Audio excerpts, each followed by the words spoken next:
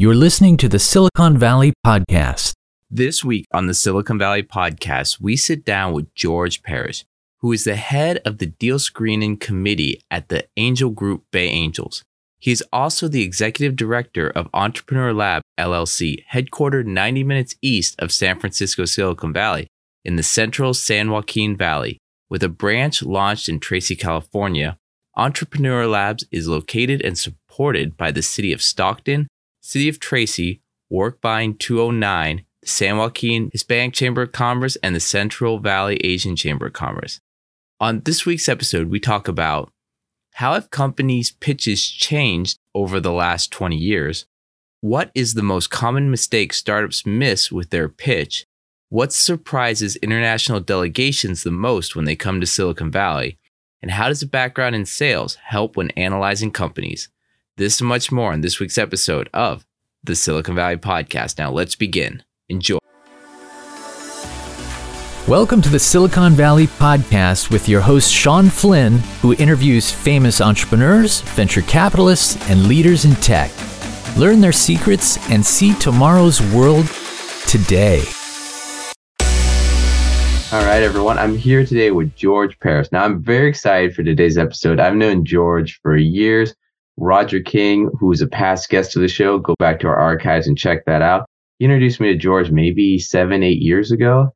And well, George has been this confidant ever since, giving me wisdom advice. Now, George, I got to ask you, you're currently the deal screening committee head at one of the oldest angel groups in Silicon Valley. So how did you get involved with pitch events, screening companies? What's the origin story? Hey, the origin story. It's a little different, a little roundabout way of coming to the startup scene and working with startups and going to pitch events. This happened about 17, 18 years ago. My wife and I are in San Francisco on a Friday night. And the reason we were in San Francisco really was because a friend of ours was having a photography exhibit out at Fort Mason. Now, because we live out in the Central Valley, the only way we can actually get to San Francisco on a Friday night is to leave almost in the middle of the afternoon to make sure we can get across the bridge traffic to get into San Francisco. Otherwise, it becomes a 3.5-hour slog through bumper-to-bumper traffic and people trying to get to the theater or dinner or what have you. So we're literally having a drink at a bar, and I knew a friend of mine had a networking event right next door. So I asked my wife, I said, would you be upset with me if I just ducked my head in there for about 20 minutes just to make an appearance and I'll come right back? And she said, sure, go ahead. So I duck out, I walk into this building that probably could put 200 people in it, comfortably. And there must have been about 325 people in there, and they're all screaming at the top of their lungs. And my friend that was having the event ran up to me and he said, I need you to be a judge of my pitch event tonight. And I looked at him and I said, well, I'd love to be able to, but I can't. I said, we have a previous commitment. I said, how often do you do these things? And he goes, every month. And I said, well, I'll tell you what, I'll come back next month and I'll be one of your judges and everything. So I go back, we go to the, my wife and I go to the photography exhibit and everything. We go home, everything's fine. I get home and I think to myself, what the heck is a pitch event? So I start watching Shark Tank. I start seeing what these people are doing and those things. So at least when I got in there 3 weeks later, maybe I had about a half a dozen questions I can ask a startup and everything and not embarrass myself in the process. So I show up. They introduced me as one of the judges. It was so loud that the people that were pitching had to stand on a table to be seen over the 325 people that were in there getting drunk, trying to pick up other people, and every other thing that you usually don't see at a pitch event. So this was my first pitch event. We picked a winner.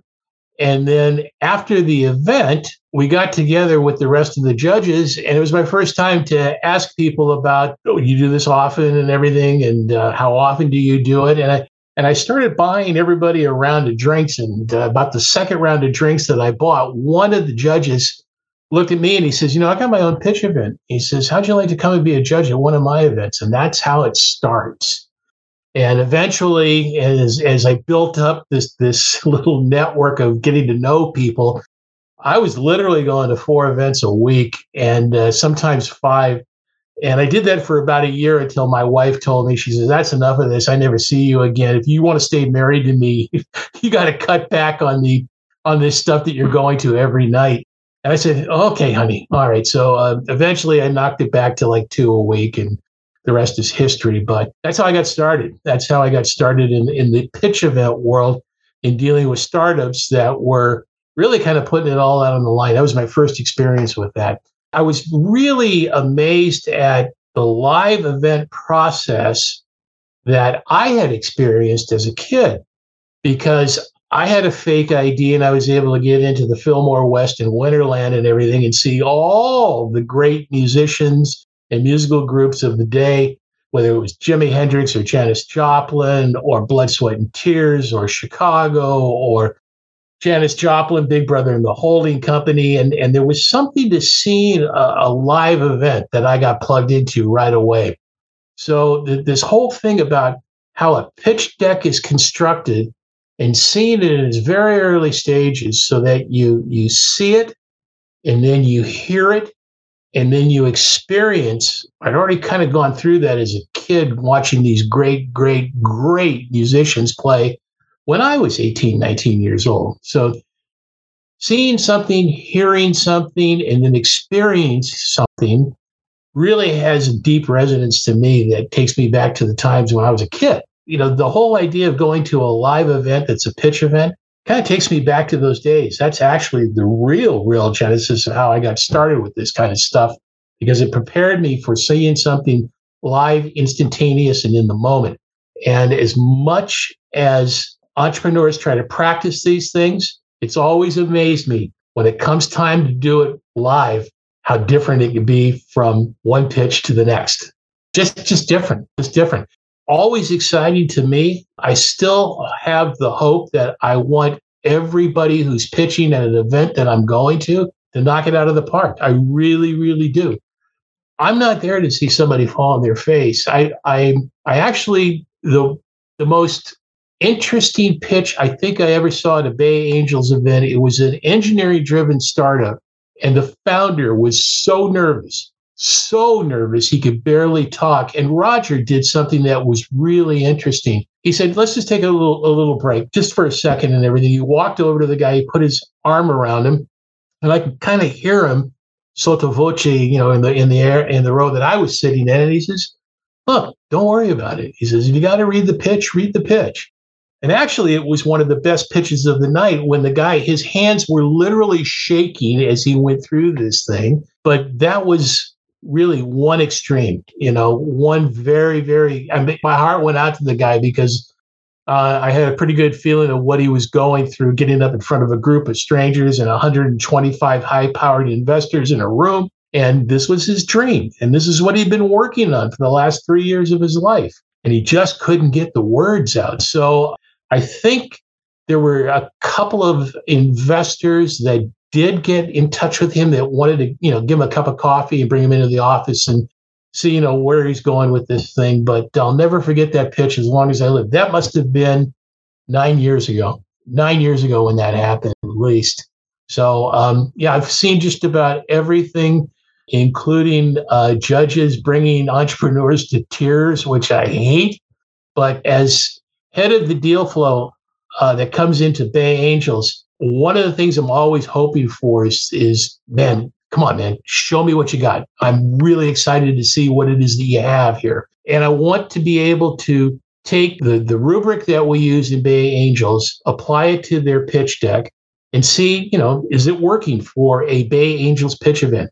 And that rubric is really important, because we all, as members who go to these things, have our favorites. We all have things that we're always interested in.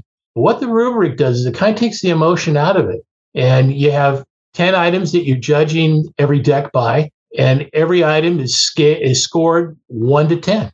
And you just add up the numbers at the end of the deck and see how it plays. Now, if those numbers come in at around 70 or above, there's a good chance that they'll make the first cut.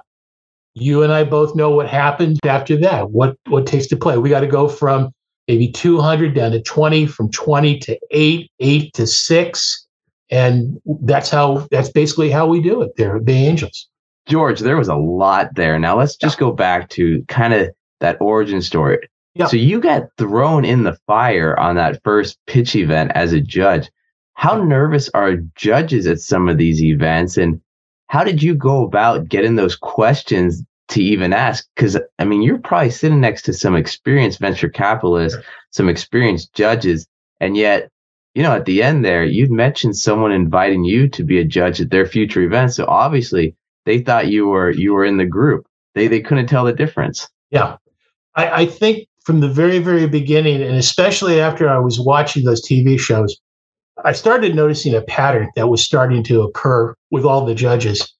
You know, there was a problem that every startup was trying to solve, and the solution, which was the meat of why that entrepreneur was on that program, followed immediately. And the faster they got to the problem and the faster they got to the solution, the more engaged it seemed like the judges were. And so it kind of stuck with me a little bit. Okay, all right, maybe that's one of the keys. You know, don't take so long to talk about the problem that you're trying to solve. Get to the meat of it, and then let's see what you got, you know, because seeing what you got entails a lot. It involves your team. It involves your revenue streams. It involves how long you've been in business, the projections of revenues over the next 3 to 5 years, you know, whether those projections factor in by a factor of 3x or 5x in terms of growth in revenue. It has a lot to do with how long you've been doing this. What are the team's background? Has anybody been in the startup world before? Are you guys all newbies? What's your advisory panel look like? I mean, it just goes on and on and on. And we take all of these things into consideration. But that very first thing was, it drove me crazy when people took a 5-minute pitch and wasted 2 minutes of their pitch talking about the problem that they're trying to solve. And then they have to boat race through the rest of the pitch to talk about the solution, the team slide, the revenue slide, and everything else that needed to be done. I said, you know, we want them to succeed, but assuming that the judge doesn't know about the problem that you're trying to solve is a real waste of time, And it drove other investors that I talked to felt the same way about that. So maybe that was one of the things that kicked off that first guy that said, hey, I got my own pitch event. How'd you like to join the party? Now, everything else that I heard, because every business has acronyms that you have to learn, I just asked somebody and said, what are they talking about? You know, I mean, what's that mean? Or I'd write it down and I go home and I Google it, figure it out sooner or later. So then it would make sense. And even finding out these things, you had to be really careful about how I introduced them into my questions, because it's kind of one of those things a lawyer never asks somebody in a court of law a question unless he knows the answer. And same thing applies at a pitch event. You better know what the heck you're talking about, or you'll get found out really, really fast. From your experience, how realistic, for our audience that have never been to a pitch event, how realistic is, you know, the TV show Shark Tank versus one of these in-person pitch events for a seed or A round company?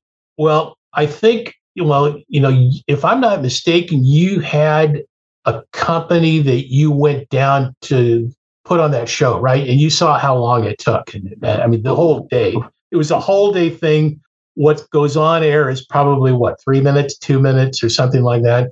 They have the absolute luxury of being able to edit everything that comes out of everybody's mouth, so that everybody seems pretty intelligent, you know, and there's a flow to everything that they do.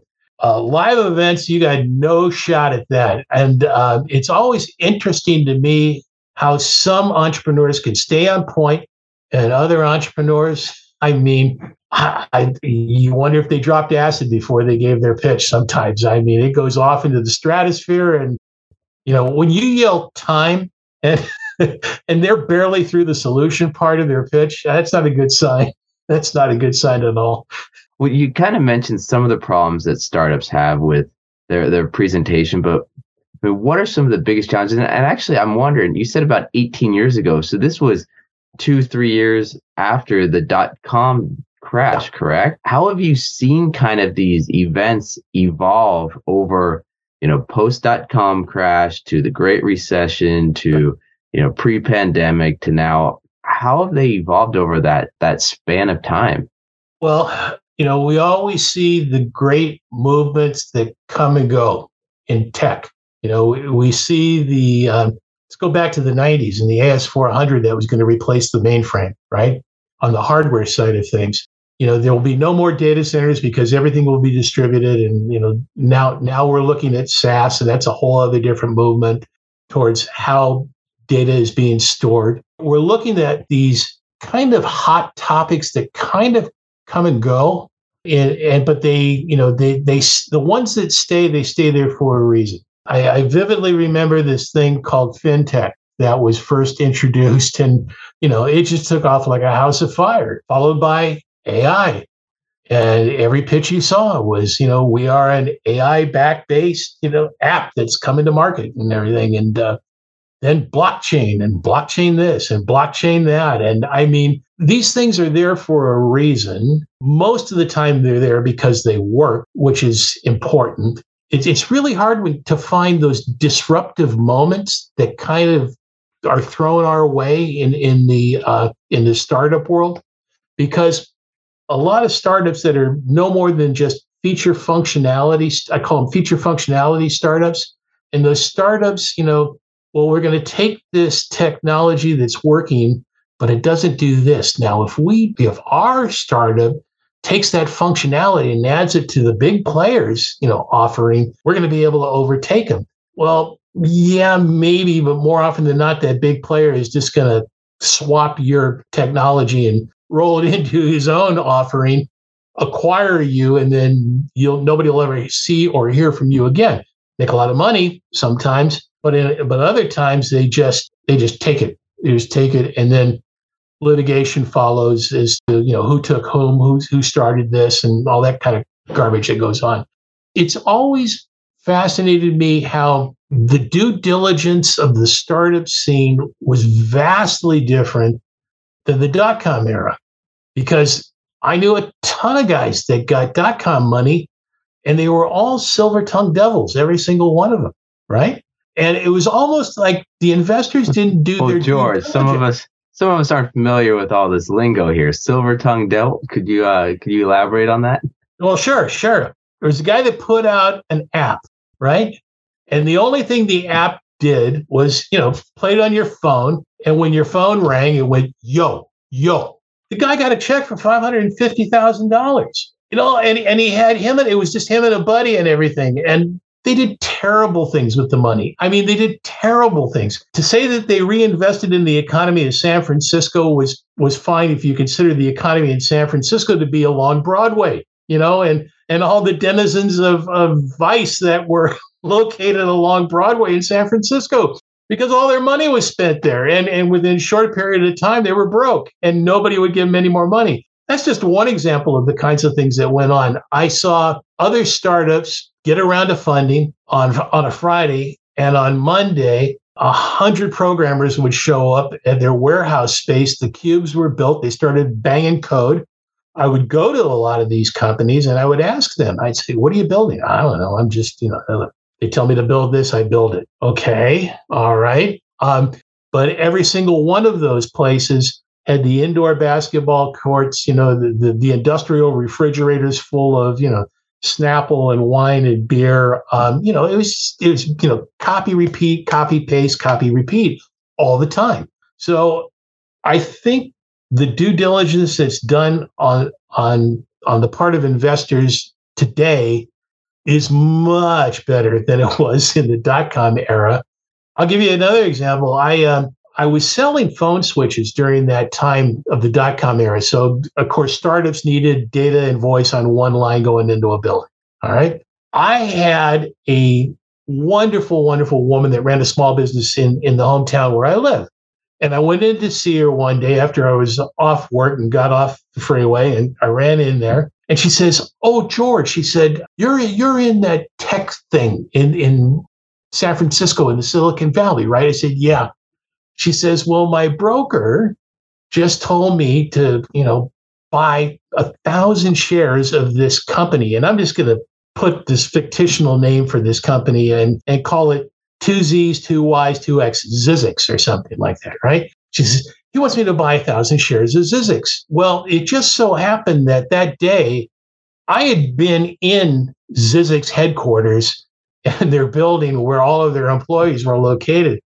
And I said, please don't buy Zizix stock.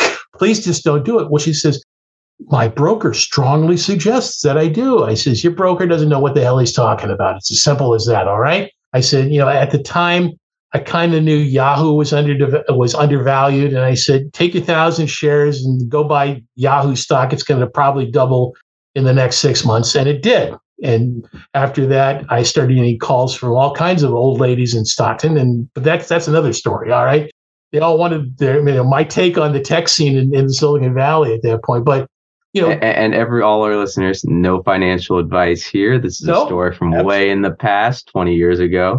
So, and I didn't benefit from any of it either. That's the other part of it too. I still had to pay full boat for full retail on where all these businesses. So, but that kind of stuff was going on all the time. I mean, these companies that had no foundation, they had nothing to build on and everything. And they were an idea that had been financed and a little more than that. And I think that's the reason why when the dot-com boom hit the bust period, it was a real wake-up call for everybody involved. It was a wake-up call for the entrepreneurs. It was a wake-up call for the investors. I mean, everybody was walking on eggs there for a while, and then you started hearing about this stuff called the startups that are coming in. But everybody was a little more patient. Nobody got a check written to them overnight. It took at least 90 to 120 to 180 days for anybody to get funded. And the investors weren't stupid. They'd say, well, we're going to write you a check for $1 million, but we're only going to give you $250 now. You have to hit all of these bullet points in terms of your progression along the way. When you hit that first set of bullet points, you get another $250K, right? And most of the entrepreneurs thought that, because somebody said they were going to underwrite their action for $1 million, they're in the promised land. Well, no, they had to do the things that the investor knew had to be done in order for his investment to at least stay alive, which was really important at the time. So you see this in various forms all over. And it's always amazed me that through all of these changes that you see, when you see these big waves of, electric cars, electric scooters, electric skateboards, fintech, these things that just kind of come, some have come and gone, and some are still with us. But the thing that I've always been amazed through the years is how much smarter the investor has gotten and how they've been able to adapt to some of these changes that are being thrown at them and everything, where people are coming and saying, hey, look, I think I got something here. Let's sit down and let me tell you a little bit about what it is that I'm doing and everything. I think that those instances where, you get the fit between the investor and the entrepreneur, it's as great as anything I saw at Winterland, anything I saw at the Fillmore West when I was a kid. It's exciting. It's exciting because it's the birth it's the birth of something that could be disruptive and a game changer within a whole business vertical, which is something that really scares the big boys and hopefully will always keep scaring them, keeps them on their toes. You said something there that was really interesting. The match between the right investor and the right startup. Can you go deeper into that? Sure. Based on my experience and how long I've been doing this, it's imperative that the entrepreneur does his homework with the investors that he meets or she meets at the pitch events that they're pitching at, because not every investor invests across the board, across different business verticals at all, in any way, shape, or form. You have some that are only going to invest in healthcare. There are some that are only going to invest in AI-backed startups. There are some that will only invest in an AI blockchain startup. And there are some that will only, and it goes on and on and on and on and on. So, investors know their niche better than anybody in the world. I mean, they really do, because in the case of angel investors, they're investing their own money. But also in the case of funds, that's equally important to the VCs that are controlling those funds. So everybody's got their action kind of segmented out. Every investor out there is really good about really knowing one thing. And within that one thing, they know it worldwide. So, and if the entrepreneur doesn't even take the time to get onto Crunchbase, TechCrunch, Angel.co to try to find out, okay, when's the last time this investor invested? What was the company that he invested in or she invested in? What's the business vertical that they invested in? That's just minimal homework that the entrepreneur has to do, and sometimes they don't. And sometimes they're really disappointed. Well, okay, go do your homework. Simple as that. Now, going back to the pitches, yeah. Have you seen those change over time from what either maybe the investors are asking for or the startups are focusing on, or have they evolved at all? Or has it always been kind of that 10-slide pitch deck with problem solution and some other things?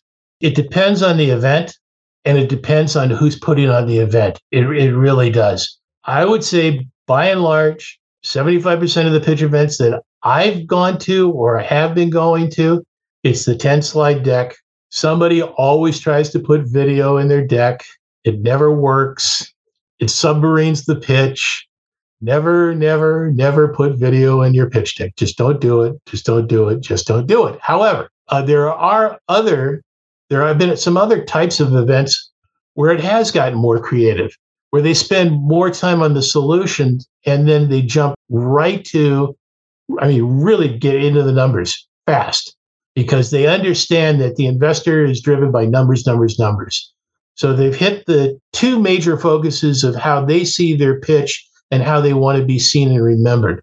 They want to be remembered as the solution that they presented and the numbers that they've given the investors. The last two slides, team slide and the exit slide are like boom, boom, like that, usually at those kinds of events. Some places, more often than not, it just depends on who's, like I said, if you go and look at who's putting on the event, you got a pretty good idea of what kind of pitches you're going to be seeing. It's as simple as that. I think it's always interested me about Bay Angels because probably went to Bay Angels events for as long as I've known you, for the 8 or 9 years. And I've always been fascinated by how the event is presented. And there was some consistency there that worked, over a period of time. Well, one of the things that I always thought was something that was interesting that Bay Angels did I didn't see at a lot of other events. The entrepreneur was always number one at their events. You always got the feeling that the entrepreneur was there and he was kind of put on a pedestal, and everybody that worked at Bay Angels understood this maxim. If you don't have any pitches, if you don't have any entrepreneurs, you don't have a pitch event. So you better value them, whether their pitch is a rock'em sock'em, knock it out of the park pitch, or whether the pitch kind of lies there and doesn't go anywhere. And that was after working with those individuals, because every Bay Angel event that had startups that pitched went through a process where they had to come into the Bay Angels office, they had to break down their pitch decks, they had to build up their pitch decks again. And then the night of the pitch, sometimes they just laid flat. And it really wasn't the fault, I think, of Bay Angels at that point. Sometimes people just really never grasped how important that the whole idea of pitching their idea really was. Sometimes you got the feeling that if I build it, they will come.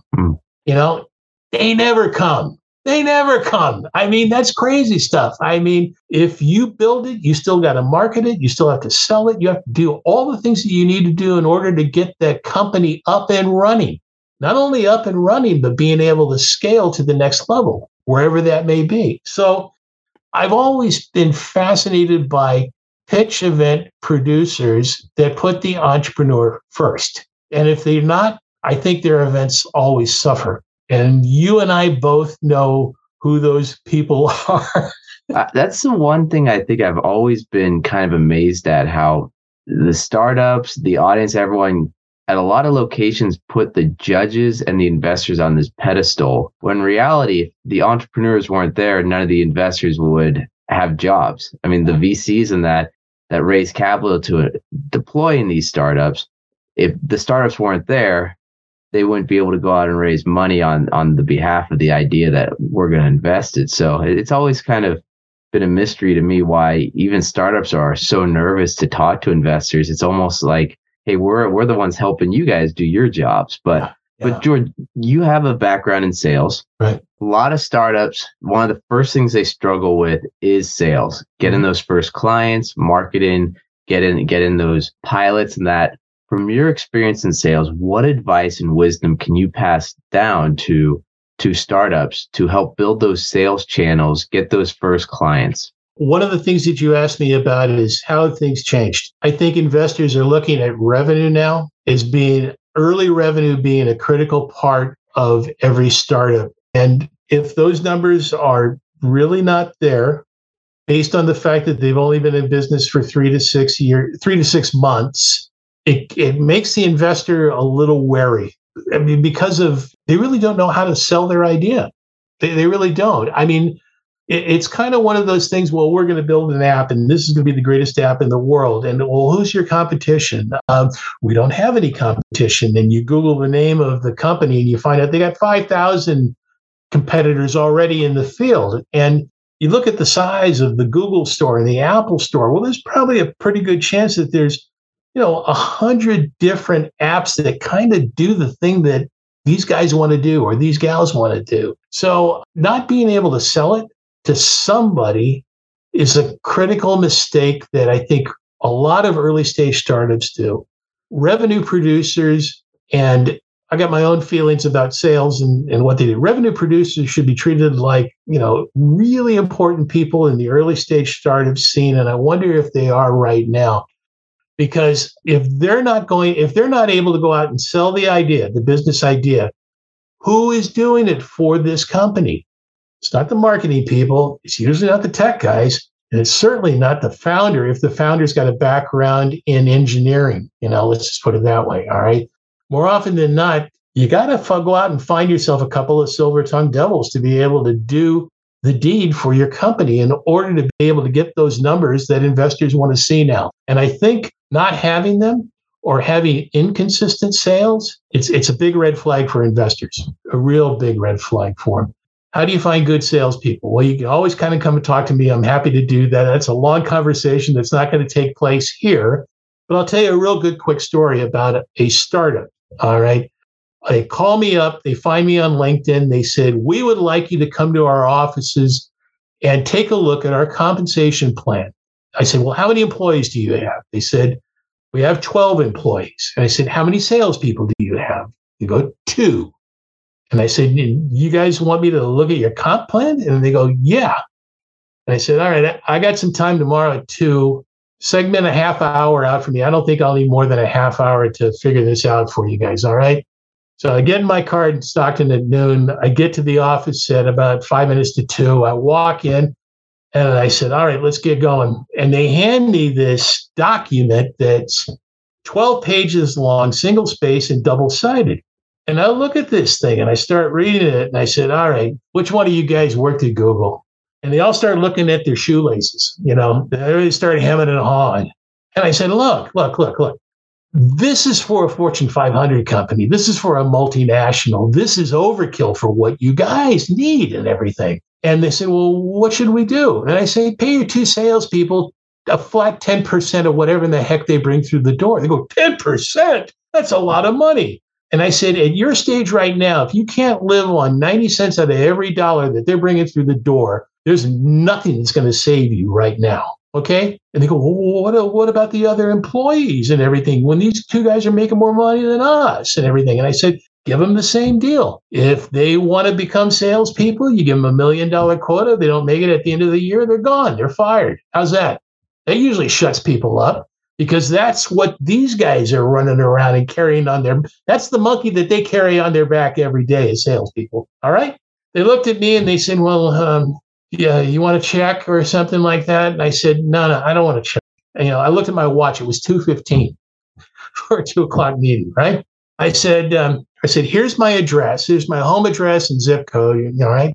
Don't lose this. Go down to the House of Prime Rib and get me a gift certificate for $250, and we'll call it square. And they go, that's all you want? And I said, well, the next time my wife and I come to San Francisco, we'll go out and have a nice dinner. How's that sound? I mean, we'd like that. If that's good enough for you guys, that's fine with us. By the way, if you need help down the line and everything, you could still call me back at any time. That was kind of the way it worked, so that I went in and I worked with those people at least a half dozen more times and everything throughout the years.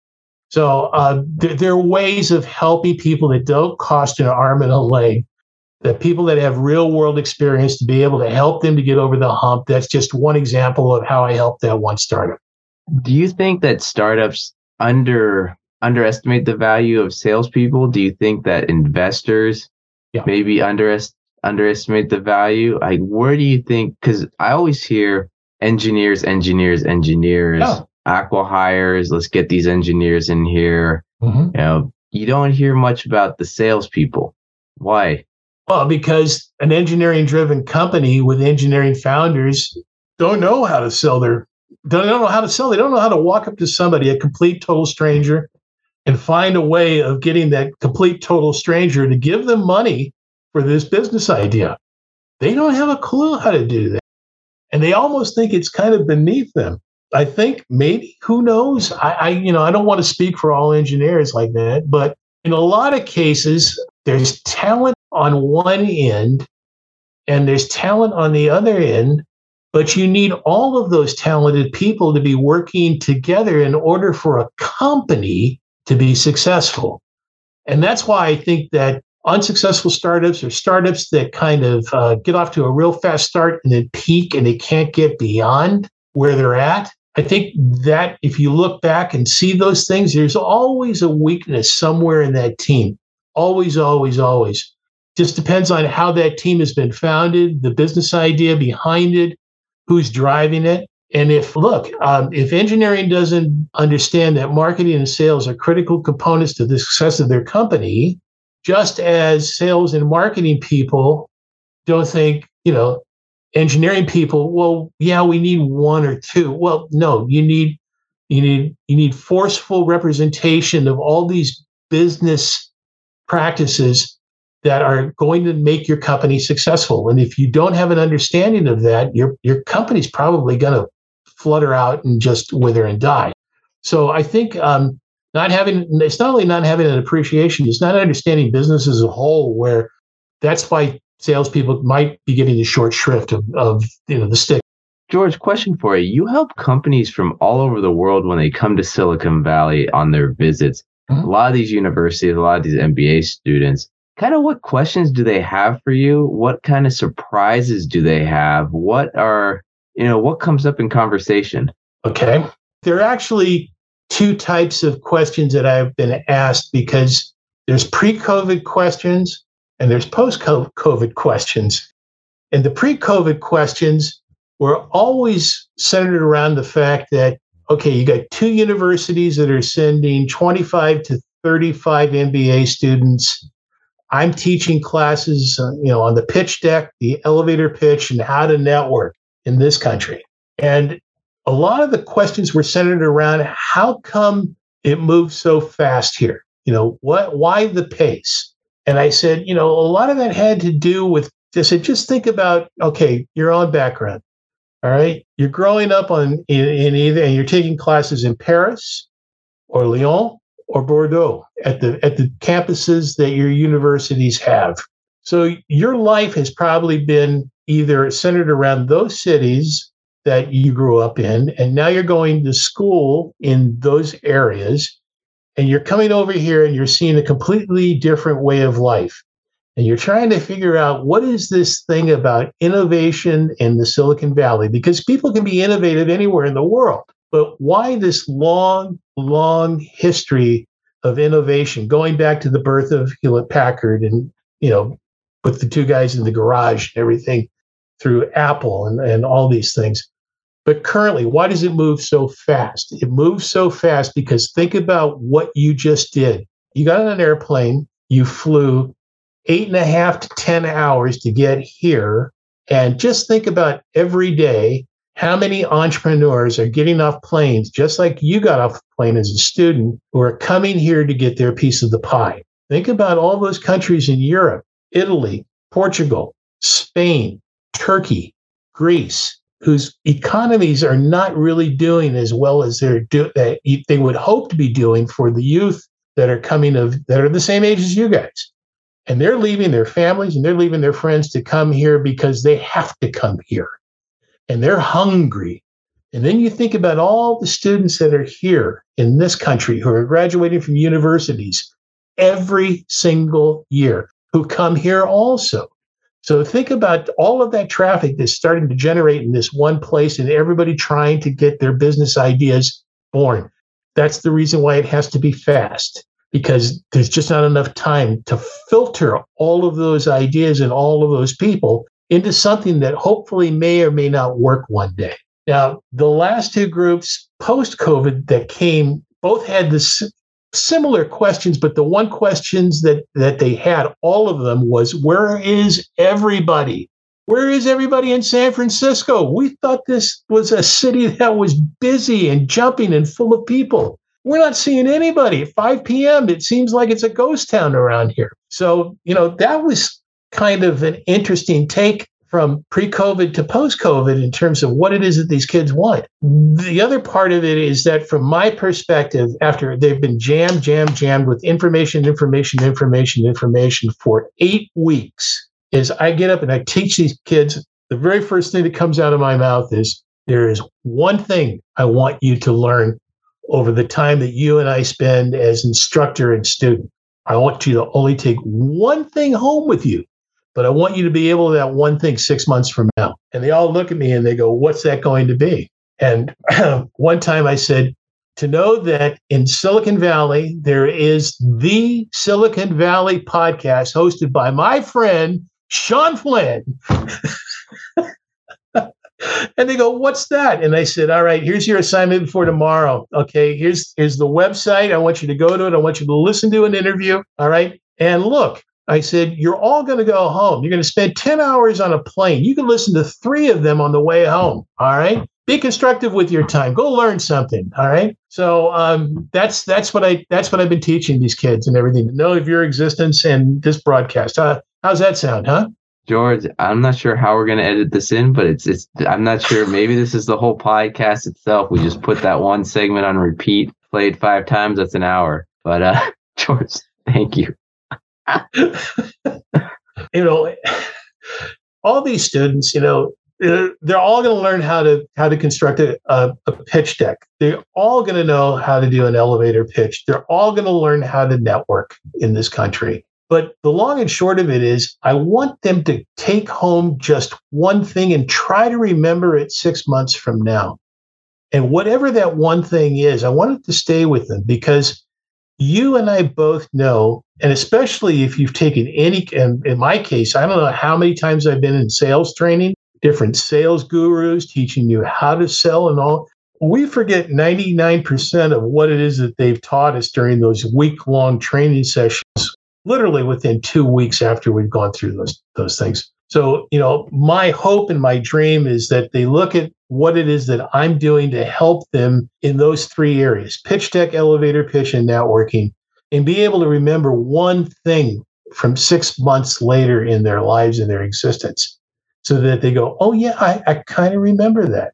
I do kind of remember that. Best example, back in, it wasn't 6 months ago, but in July, I met a group of entrepreneurs from Germany. And I actually heard 6 pitches that day. We talked a little bit about the pitch decks that they were putting together. And on Friday, I got a pitch deck from one of them that said, we're trying to send this pitch deck to investors. And I looked at it and I said, okay, all right. I said, we need to talk. Let's jump on a Zoom call. Yesterday, we got on that call. And I said, look, you guys, if you want to send a deck to investors, it better be an investor deck, because they're usually numbers heavy. I said, have any of you put together an investor deck? And they went, no. And I said, well, You don't want to send a pitch deck to investors. You just don't want to do that. Send an investor deck. Here's how we put together an investor deck. And we went through the whole thing. And they came out of it. Their pitch deck looks better now. Their investor deck looks serviceable. And I'm hoping that in that case of meeting them back in July, and now they remembered at least, hey, I said, look, before you send your deck out to the big boys, run it by me. It doesn't cost you anything. And if you make mistakes, we'll catch them early before you send it out and not hear from anybody. Worst thing in the world that could happen is that they call you in for a cup of coffee and then they read you the riot act about your pitch deck once you get inside their offices. So you don't want to do that either and everything. Here, you just want to avoid wasting the investor's time as well as wasting your own time.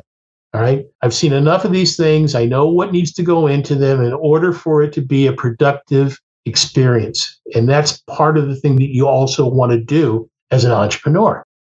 Don't waste the investor's time. Don't do it. That's very interesting. I mean, definitely don't waste the investor's time, because that's actually wasting your time as well. With so many investors will take meetings just because a friend made an introduction or that, when in reality, there's no way they're going to write a check for what you're doing. It's not in their investment thesis. But one thing you had mentioned that I don't think we've really covered on this show in all, 150 episodes or so, is that there are different pitch decks.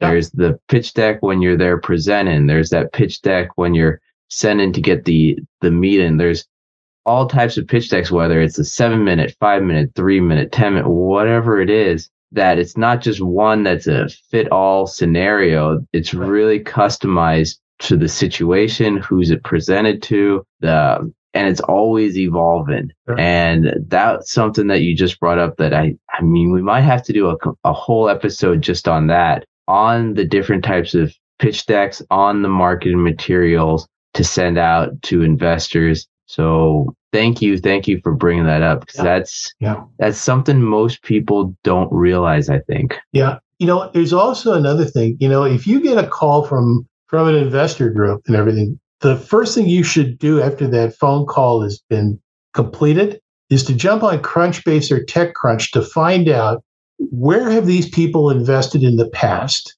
Who have they invested with? And then go to those companies and say, hey, was there anything in your deck that was something that, these guys really liked? And make sure it's in alignment with what it is that you're doing. You can avoid a lot of heartache by just doing a little bit of due diligence that way, just a little bit, and instead of you always want the meeting to become a working meeting as an entrepreneur. You say, take out your laptop. This is going to be a working session here and everything. We're going to write you a check. Let's get going and everything. Those are the words every entrepreneur wants to hear from an investor. But until you do the due diligence to put you in the driver's seat of being able to hear those magic words, the likelihood of that happening is pretty slim.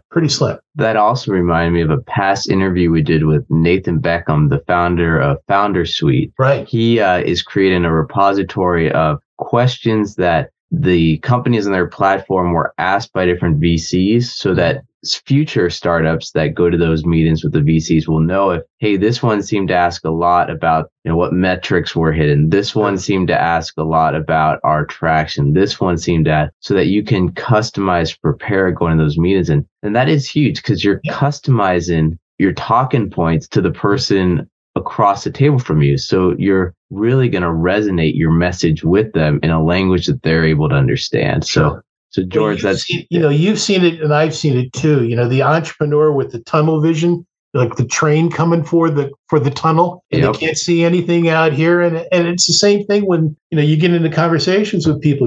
They need to be able to go this way as well as go this way. They just have to. Gotta be nimble enough, as they say. All right, George, now pivot in. Yeah. You're currently living in Stockton, California. Now, most people don't think of Stockton as a tech center.